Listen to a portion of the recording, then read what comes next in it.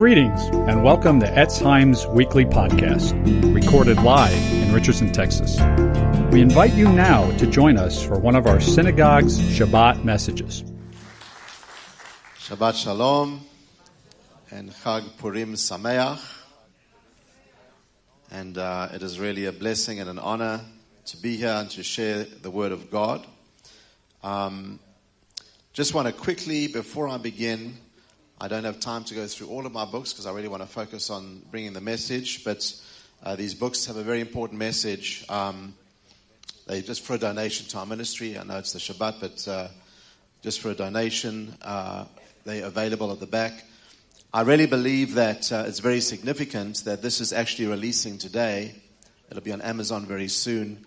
It's called The Besorah Through Jewish Eyes. And why this is significant, I believe, the Lord put this on my heart. When we were in Italy, before we went to the Ukraine last year, I was asked to do a teaching at a 2-hour seminar on apologetics for the region that we were in. And then we heard that two friends of ours who were Holocaust survivors, one of them 99 years old. So when I first shared with him, he was a youngster. He was only 97. As sharp as a tack. The guy has a mind like you would not believe. And we were at a Shabbat at someone's home who was hosting him, and another lady who was with him, also a Holocaust survivor. And when they heard that we were coming to do this teaching, just that we were there because they trust us. Why do they trust us? Because we don't play games. We tell them we are, of course they know I'm Jewish. My name's Cohen, and I spoke to him in Hebrew. I'm not fluent in Hebrew, but I speak enough to make conversation. And but right up front, I told them, and we told them, we believe that Yeshua is the promised Messiah of our people. And he argued with me because, he feels if he doesn't argue, he's not fulfilling his duty. But we just had the most amazing few hours together. And then when they heard that we were coming, they said, we want to just come because we love them. We want to be there. And, they feel at home, with Jewish brethren who they can relate to. And I thought, well, how can I do like Christian apologetics? And we got two Holocaust survivors. It's about how to defend your faith. But if you don't have the right faith, there's nothing to defend. You don't know what to defend. You understand what I'm saying? So for 2 hours, I just shared the gospel from a Jewish perspective, which for me is easy because I was raised Orthodox Jewish. And they literally sat on the edge of their seats, concentrating completely. That's more than most Christians can do. To concentrate for 2 hours just on the Word of God. And then we just had a really good time with them. And then my wife said to me as we were driving after the service, she said, "That's going to be your next book." I said, "What's going to be my next book? What are you talking about?" And how many know your wife or your husband writes, the Holy Spirit will speak through them, right? And I said, "What's going to be my next book?" She said, "Exactly what you shared with them." Because I shared the gospel systematically from a Jewish mindset. And they couldn't argue. He still tried. It's just he enjoys arguing, But actually, I would have felt bad if he didn't argue. The fact that he argues means that he's really, He's kind of shaken up and in a good way. And so that's basically what I did. And so, of course, as with every book, I dedicated first to God, to the God of Abraham, Isaac, and Jacob. But then I dedicated it to my wife because I wouldn't have written this without her. So already the first two people to get the book, we mailed them. One was just a review copy, but I ended up mailing it to him. Was an Orthodox Jew in a very, very ultra-Orthodox neighborhood. And when he received it, a friend of mine took it to him, a Messianic believer. And he said, "Moshiach is coming, Moshiach is coming." And he was waving this book, can you imagine? And so I know his theology needs to be corrected a little bit because Moshiach has come and he's coming again. But at least it's a starting point, right? At least he's more excited about Moshiach than many of us are sometimes, right? And so that's what God is doing right now amongst the Orthodox. And while we were there, this is only about 3 weeks ago approximately, we were in a particular store where this is the guy, the Orthodox Jew who owns the shawarma shop in that area, serving the ultra-Orthodox. And I got to I always share with him, and he kind of argues or mocks a little bit, but not in a bad way, not with a bad spirit. I don't know if you know what I'm saying. Again, there's some who just know it's their duty to argue because otherwise they're agreeing with you, right? And so he'd always argue with me, or he'd sing this song. Every time I'd come into the shawarma store, he'd say, Moshiach, Moshiach, Moshiach, la, la, la, la, la, la. It's like he would just get so nervous he would start singing Moshiach songs. It was the strangest thing. But a good thing. Anyway, he was so honored when I said, you're going to get the first copy. So we actually mailed it to him, and he got the first copy. And so here's what's so amazing that personally I haven't experienced this before.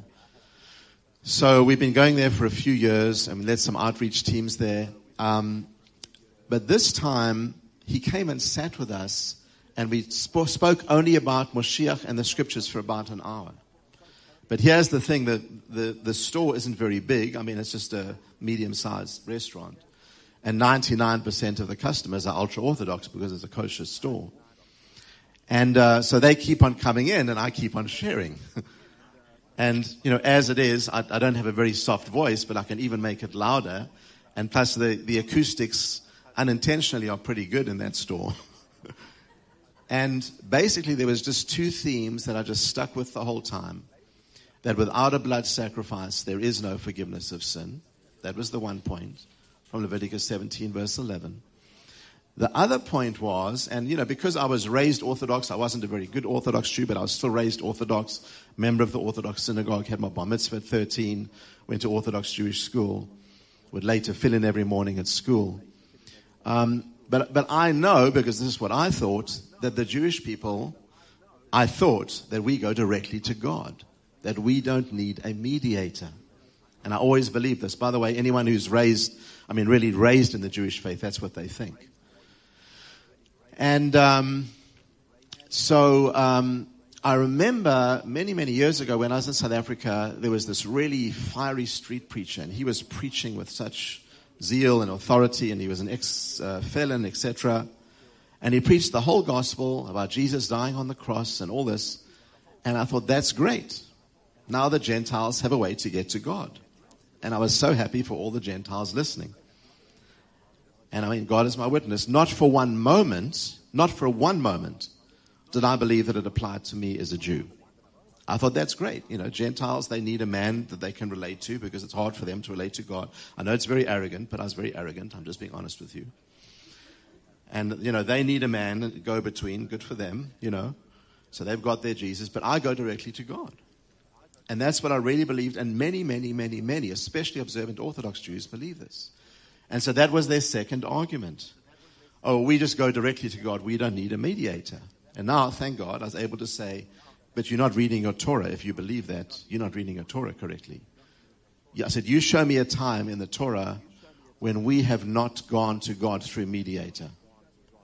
Now, I'm a Cohen, so I'm from the tribe of Levi. And so apart from Levi and Aaron, if God had had his way, if Moshe did not mediate, you wouldn't be here today. Now, the one ultra-Orthodox guy who was listening, he said, well, he's a Levi, so I said, okay, maybe you'd be here. But all the rest of the tribes, the other 11 tribes of Israel, would have been destroyed if not for a mediator named Moshe.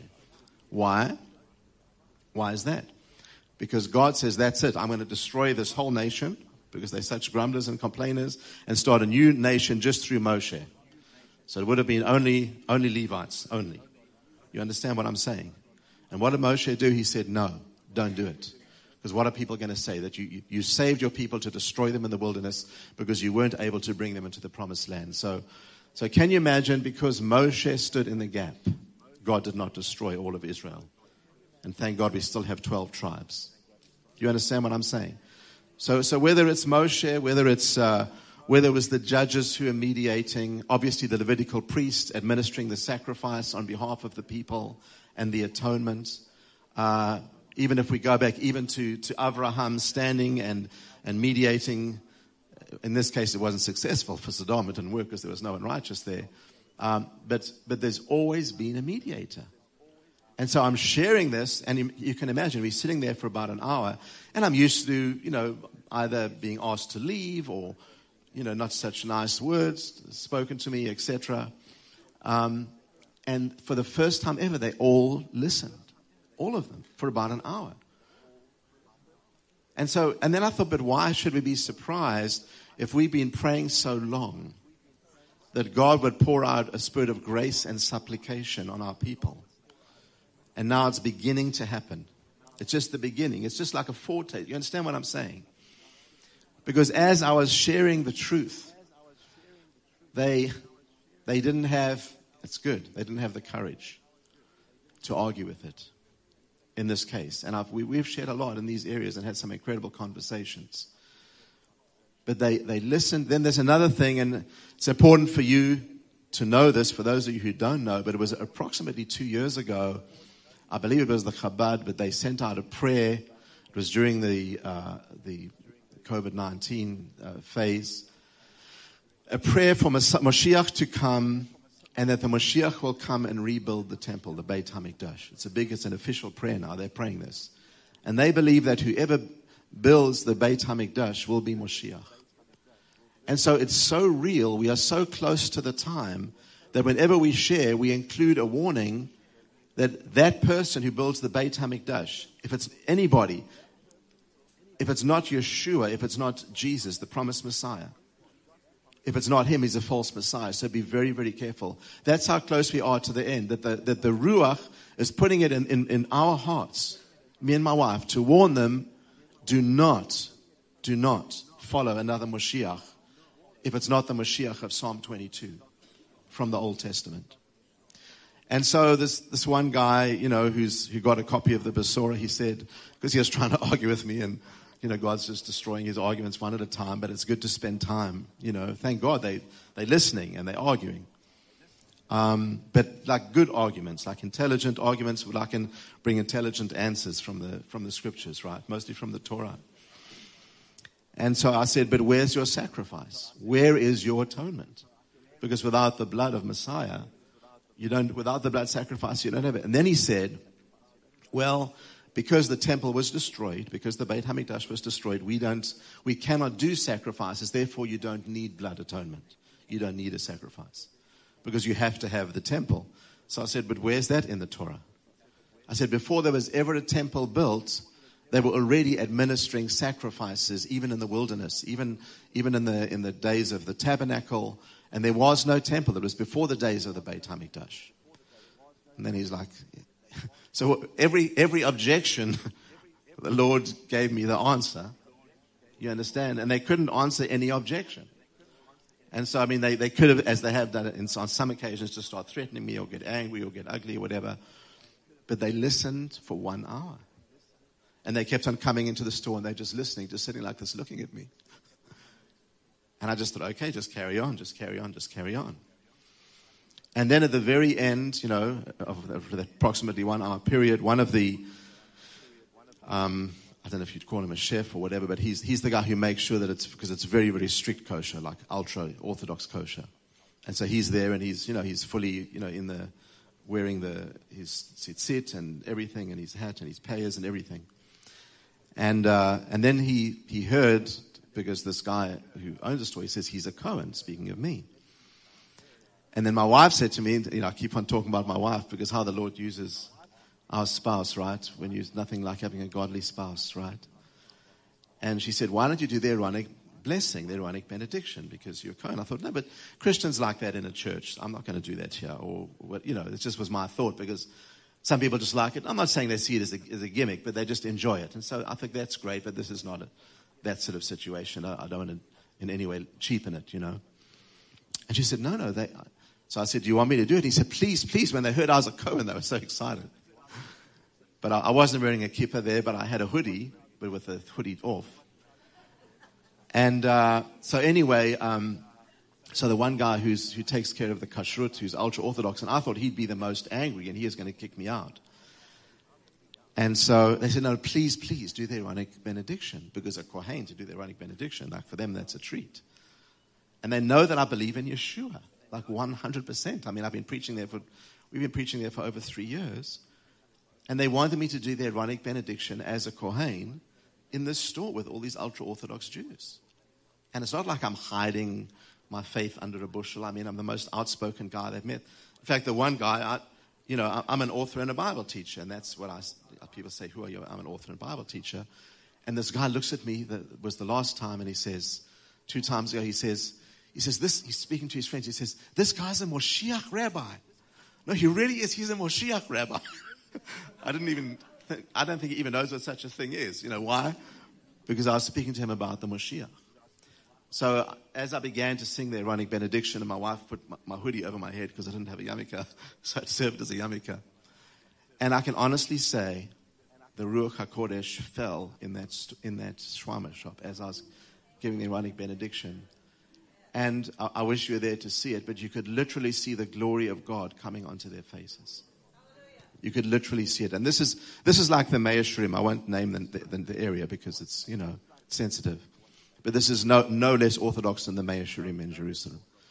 For those of you who don't know, that's the ultra orthodox part of Jerusalem. And I mean, I was just, and then again, he got the book, and him and there was another, I think she was Israeli with him, and they're going to be reading the book. And I've never experienced, yes, maybe speaking to secular Jews or whatever, but speaking to ultra Orthodox and ultra Orthodox, I've never experienced a time, maybe once before, where they only listened because their mouths were silent. They couldn't have any objections, So anyway, almost all the books I have, there's at least 3 of them that directly will help you, equip you to reach the Jewish people, and they're on the table. But really, the Besorah through Jewish eyes, give it to a Jewish friend, because maybe you're afraid to share the gospel yourself, or you don't know how to, if that's the case. I mean, if you know how to, that's great. But you can always give a book. And by the way, it has the veil you can see in the Holy of Holies ripped in 2 from top to bottom. So just avail yourself to this, because these are resources to help you to be more effective, to reach our people and all people with the good news of Yeshua. Amen. So I really give God all the glory. Please keep that region where we minister in New York, and of course when we go back to the Ukraine in the next few months, keep it in your prayers. We are seeing Jewish people come to the Lord. Last year, we were ministering in Kiev during the war, and on 3 particular occasions, we were in an audience in a Messianic congregation with a lot of people, and the time came for the altar call to call them to receive Yeshua after giving a very clear gospel message, and people just kept on coming and coming and coming. Maybe 50% Jewish, I don't know, but a good percentage. And it's just, we can give the Lord all the glory for this. And that happened 3 times, the 3 times that we went to Kiev. And I really, really believe that this is the beginning. When I saw with my own eyes what was beginning there in that ultra-Orthodox neighborhood. Then we did a conference in Brooklyn, which was very, very blessed. You probably know there's a huge Russian Jewish population there in Brooklyn, and we saw a few Jewish people come to the Lord and some Gentiles come to the Lord, and we just had a wonderful, wonderful conference over a few days. And for those of you who have Russian friends, I will just mention this, whether they're Ukrainian or from other part of Russia, it doesn't matter. But I know you probably can't read this because it's in Russian. I also can't, so don't feel bad. But it's the end of time. It's the end of time, what the scripture says about it, but from a Jewish perspective, about the second coming of the Lord and how to be ready for his return. And that's also in English as well. It's also called suddenly, so just avail yourself to this. So what the Lord put in my heart is, as Rabbi Schiller asked me to speak about Purim, which I love to speak about, because it's one of the most joyful of our holidays. And if I can open this up, 1 second. Just bear with me here. And how Purim is relevant to us today. And it's just so relevant, and I'm so happy and privileged to be able to share this message, because I believe that we are heading into these times. Unfortunately, very difficult times, but also the time where God You know, we are talking about a mediator, and really what a great time during Purim to speak about a mediator. Because wasn't Esther a mediator? We know obviously the ultimate mediator is Yeshua through his atonement. Of course we understand this. But there's another kind of mediation where you stand between your people and the wrath of God. This beautiful prayer for America today. The brother who was praying that today, I mean, that was so powerful. I mean, just incredible. You know, when he was weeping, I knew that was the Lord weeping for the unrighteousness in this nation. And how God wants to raise up kings in righteousness again. But you felt the heart of God in that, right? Just so powerful. That's mediating. We're mediating between the wrath and judgment of God on this nation for unrighteousness. Because you know that God must and will ultimately judge all unrighteousness. But we asking for time. We're asking for time. Why? Because this gospel of the kingdom first must be preached in all the world as a witness to the nations, and only then that will come. And many have not had the chance yet to hear it. And so Esther, she stood as a mediator for Israel. And I really believe that God wants us to take this posture that through the instruction of Mordecai that Esther took on.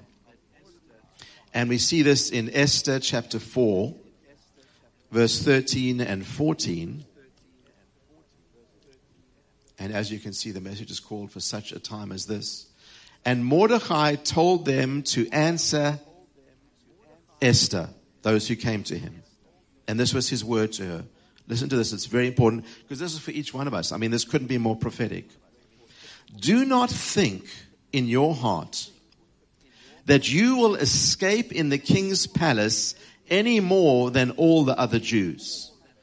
For if you remain completely silent at this time, relief and deliverance will arise. This is important.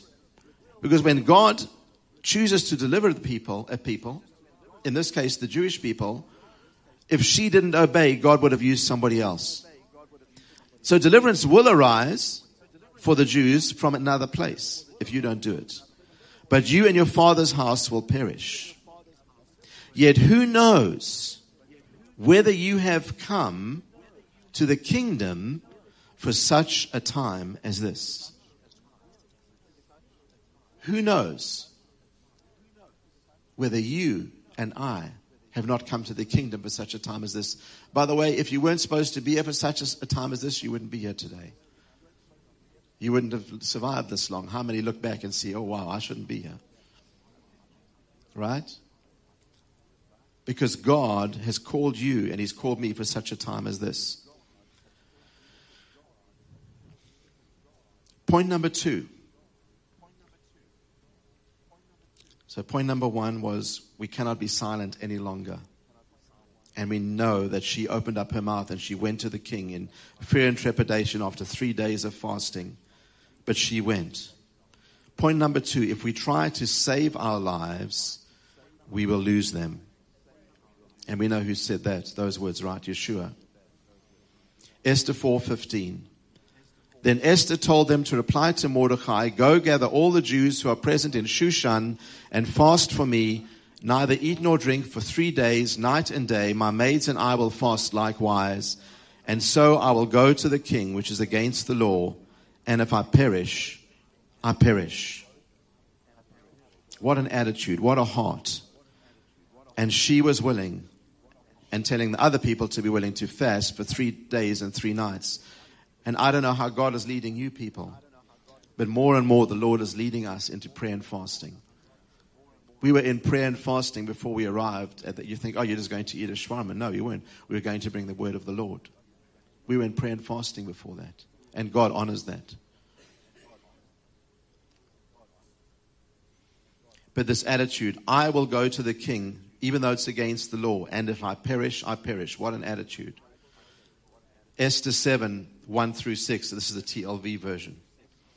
So the king and Haman came to dine with the Queen Esther.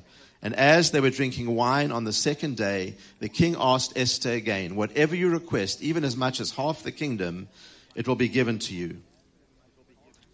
So Queen Esther answered, if I have found favor in the eyes of the king, and if it pleases the king, grant me life, this is my petition, and spare the life of my people, this is my request.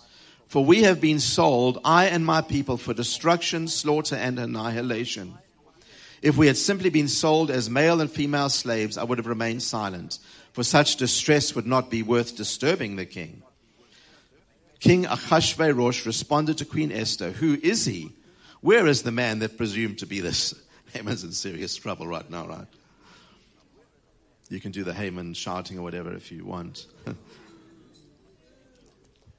Esther replied, the man, the adversary, interesting, the name of Satan, right, is the adversary, and foe is this wicked Haman. Then Haman was terrified. Haman, as you would say, Haman was terrified before the king and queen. I know I shouldn't say this, but I would have loved to have seen his face.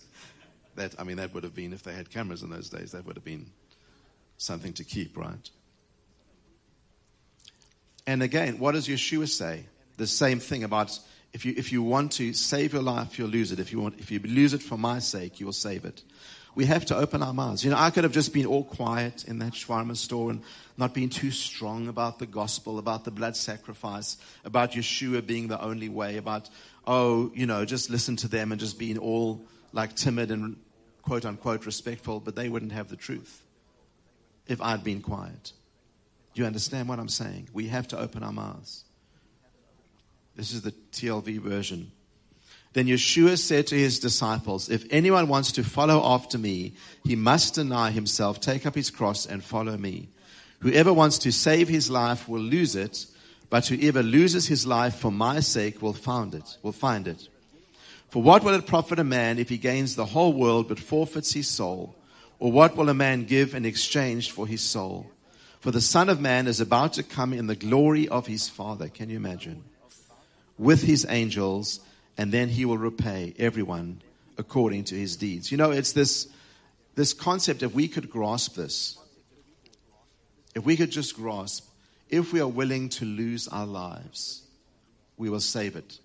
Yes, for eternity, but we'll save. God will deliver us when we refuse to compromise. God will deliver us. Sometimes we're afraid to share and to be so direct. But do you really think that God won't bless you if you share the uncompromised truth of the Word of God? Do you really think God won't back you up? Would some people get offended? But let them be offended. But then they're offended by God, by His Word, not by you. And yes, sometimes they're offended. But what I've been surprised more and more, how they're offended by people who don't bring them the truth. You know what offends them? You know what I found offends Jewish people? Especially the Orthodox? When you befriend them for 2 and 3 years and you don't share the gospel with them, and then one day you share, that really offends them. And by the way, I've heard this from their mouths, because that's deceptive. So you were just my friend all this time so you could one day share this gospel with me to quote unquote convert me? That's the way they see it. We're not converting them, we're bringing them back to the God of Israel, but that's in their mind. To them, that is a deception, and they won't trust you. Why do those Holocaust survivors come back to see us, even though we were preaching, quote-unquote, a Christian conference? And I changed the conference just for those two, praise God. Why? Because they knew that we would speak the truth. And they trust from day one, we said, Yeshua is the Messiah. And you need him to be saved. You need his blood sacrifice in order to go to heaven. There is no other way to God. And they knew right from the start, these people are not going to deceive us. Whether we agree with them or not, we trust them because they're going to speak the truth to us. And that builds trust. Not compromising and, you understand what I'm saying, and holding back. So be willing to lose your life because you'll save it. And not only yours, but you'll save the lives of others. So point number 3, again, very, very important, very much a Purim message or the same theme. God sent deliverers, plural, to Israel. Judges chapter 2 and verse 16. Nevertheless, this is at a time when Israel, during the time of Gideon, was being just completely destroyed. Their crops, their lands, they were in hiding during this time by the Midianites. and it's in the book of Judges 2:16. Nevertheless, the Lord raised up judges who delivered them. So at that time he used judges.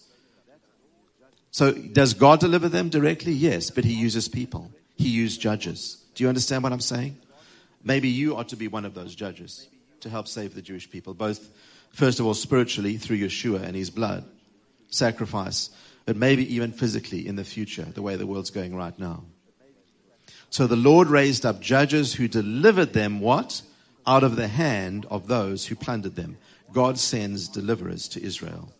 Nehemiah chapter 9 verse 26 to 27.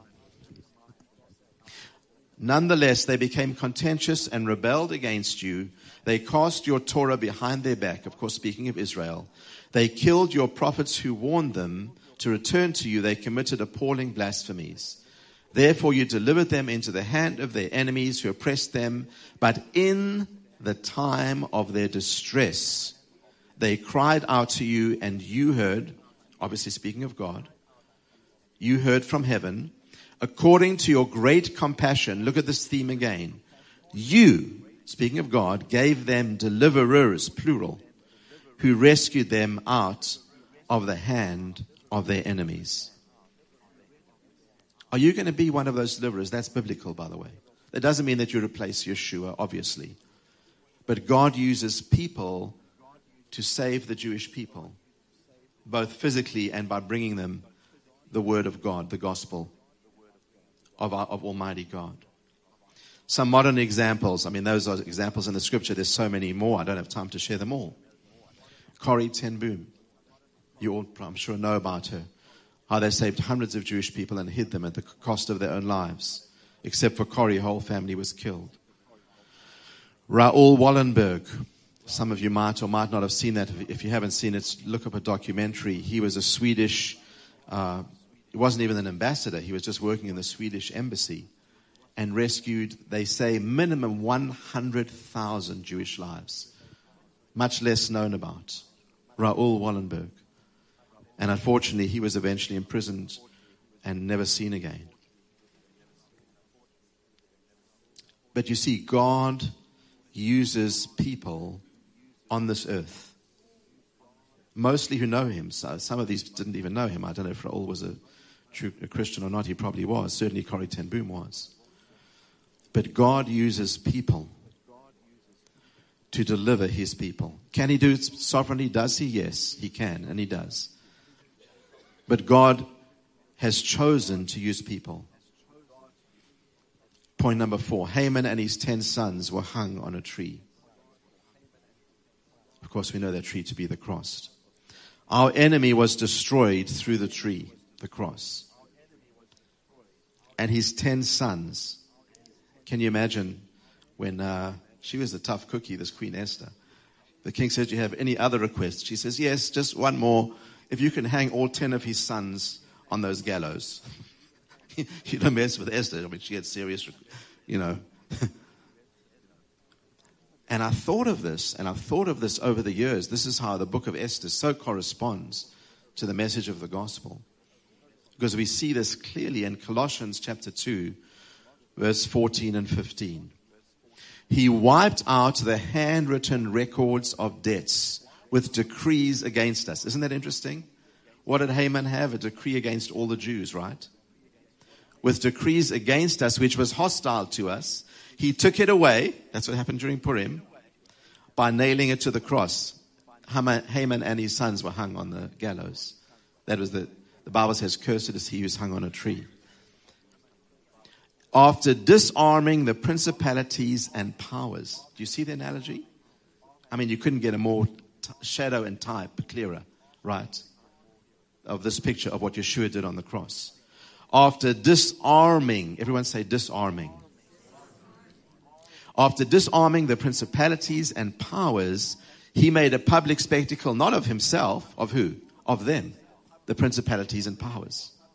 That was a shameful way to die, the way that Haman's sons died on those gallows and Haman. He made a public spectacle, not of himself, but of them. Do you realize that through the cross, a public spectacle was made of Satan? He thought he was making a public spectacle of Yeshua, but a public spectacle was made of him, triumphing over them in the cross. And that's whoever is cursed is he, whoever hangs on a tree. That's a curse in the Old Testament. And he became a curse for us, so that through him we could become the righteousness of God in Yeshua. Final point number 5. And this, wow, what a timely message. Of course, all of the Chagim are so timely to what's happening in the world. I mean, it's amazing. If not you, then who? If not now, then when? Can I repeat that? If not you, then who? If not now, then when?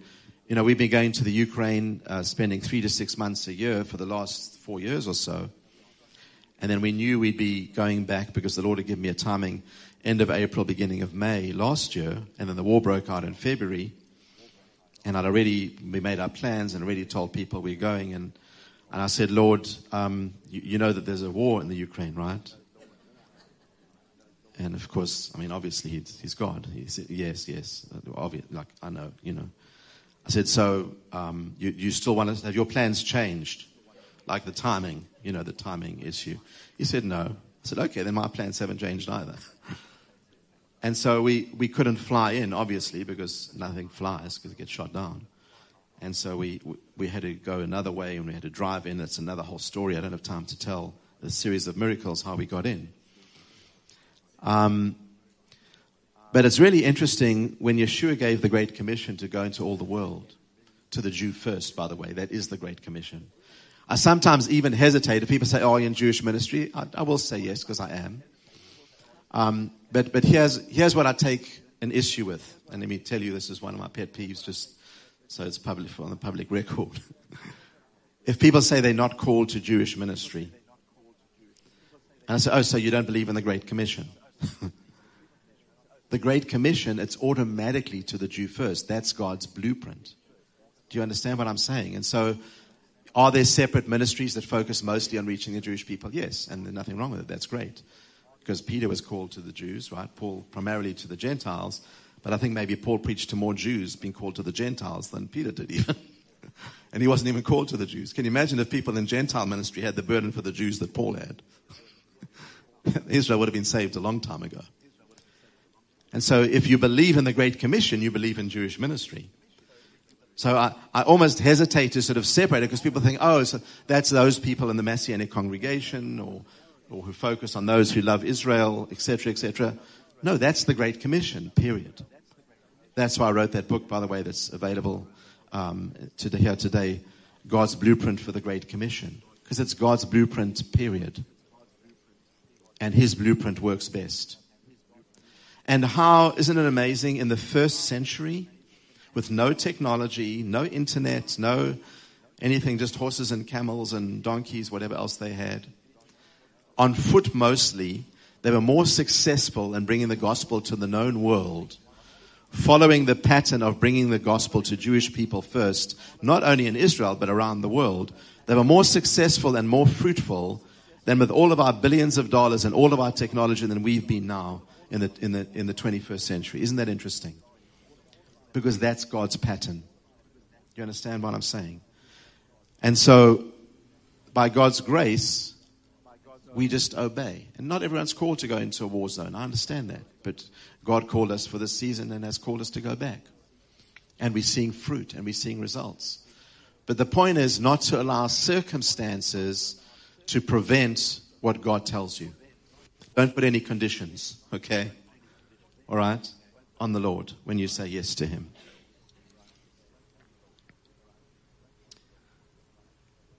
So we are living in an incredible time. What an amazing opportunity we have.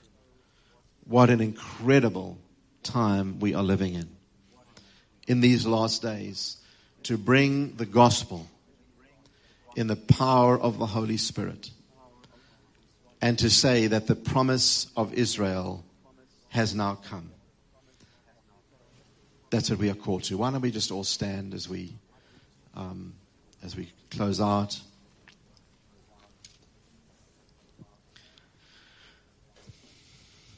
God of Abraham, Isaac, and Jacob, God of my fathers, God of our fathers, I thank you for your goodness. I thank you for your mercy. And Father, I pray if there's anyone in this room who's never repented of their sin, if they've never given their heart to Yeshua, if they've never confessed Him as their Messiah and King, whether they are Jewish or not. I just want to say this. There's two, I said this, by the way, I didn't have a chance to share everything in the Shraima store. There's two promises you have in the Word of God, whether you want to hear it or not. Number one day you'll die, unless the Lord comes and takes us with Him to heaven. But that's just one generation. You promise 100% that you'll die one day. 100% definite. Number two, you'll one day stand before Jesus. You'll stand before Yeshua one day. It's a guarantee. I shared this with a Jewish friend of mine, really nice guy. And I shared this with him, and I said, what are you going to say when you stand before Jesus? And he says, well, I'll say we've got a common friend in Jeffrey Cohen. And that's not the answer I was hoping that he'd give, because that won't be enough. But you know, you cannot escape that appointment, and I cannot. The question is, are you ready? And so this is between you and God right now. Because one day, as I will, you'll stand before Yeshua one day, and you'll have to give an account for this message and for how you lived your life on this earth. Did you receive the sacrifice of Yeshua for your life? Did you receive His atonement for your sins? Yes or no? Because you don't want to be on the other side. You don't want to be not ready. Trust me. You don't want to be. It's not even an option. The Bible says it's a terrible thing to fall into the hands of the living God. And so, if you haven't yet made your peace with God, if you haven't repented and given your heart to Yeshua, just lift up your hand and I'll pray with you right now. If you need to do that, just lift up your hand. I just want to see if there's anybody. Please don't let pride stop you. Don't let anyone standing next to you intimidate you. Are you putting up your hand there? God bless you. God bless you. Anybody else? You want to repent and make sure that you're right with God? Anybody else? Praise the Lord. You're not promised tomorrow. That's what I've learned. You're not promised tomorrow. Trust me, we've lived in a war for 6 months. We know no one's promised tomorrow. It doesn't have to be in a war. It could happen in Dallas. Believe me. Okay. God bless you. God bless that hand, that person. Let's just pray together with our sister to say, Father, I come to you today in Yeshua's name, and I give you my heart. I give you my life.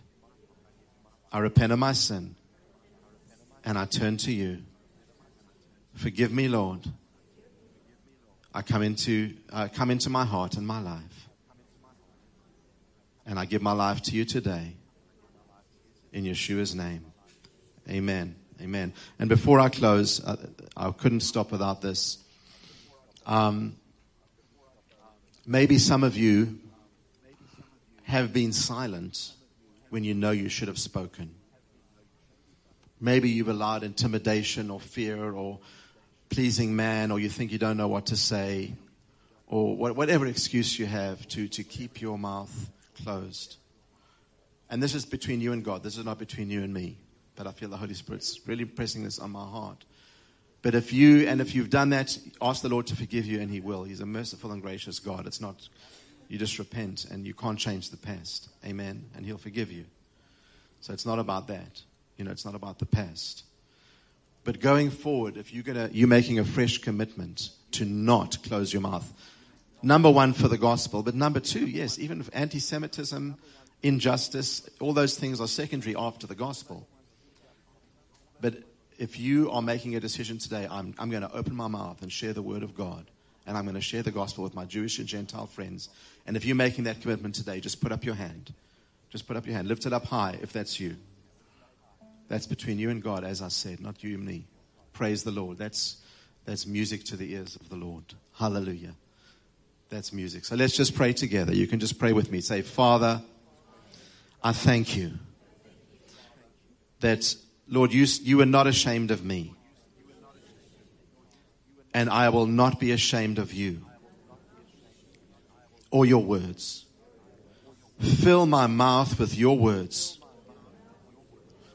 as I share the gospel of your Messiah and your Son Yeshua. Fill my mouth with your words to bring the words of eternal life to your people, both Jews and Gentiles. In Yeshua's name, amen and amen. God bless you. Thank you so much.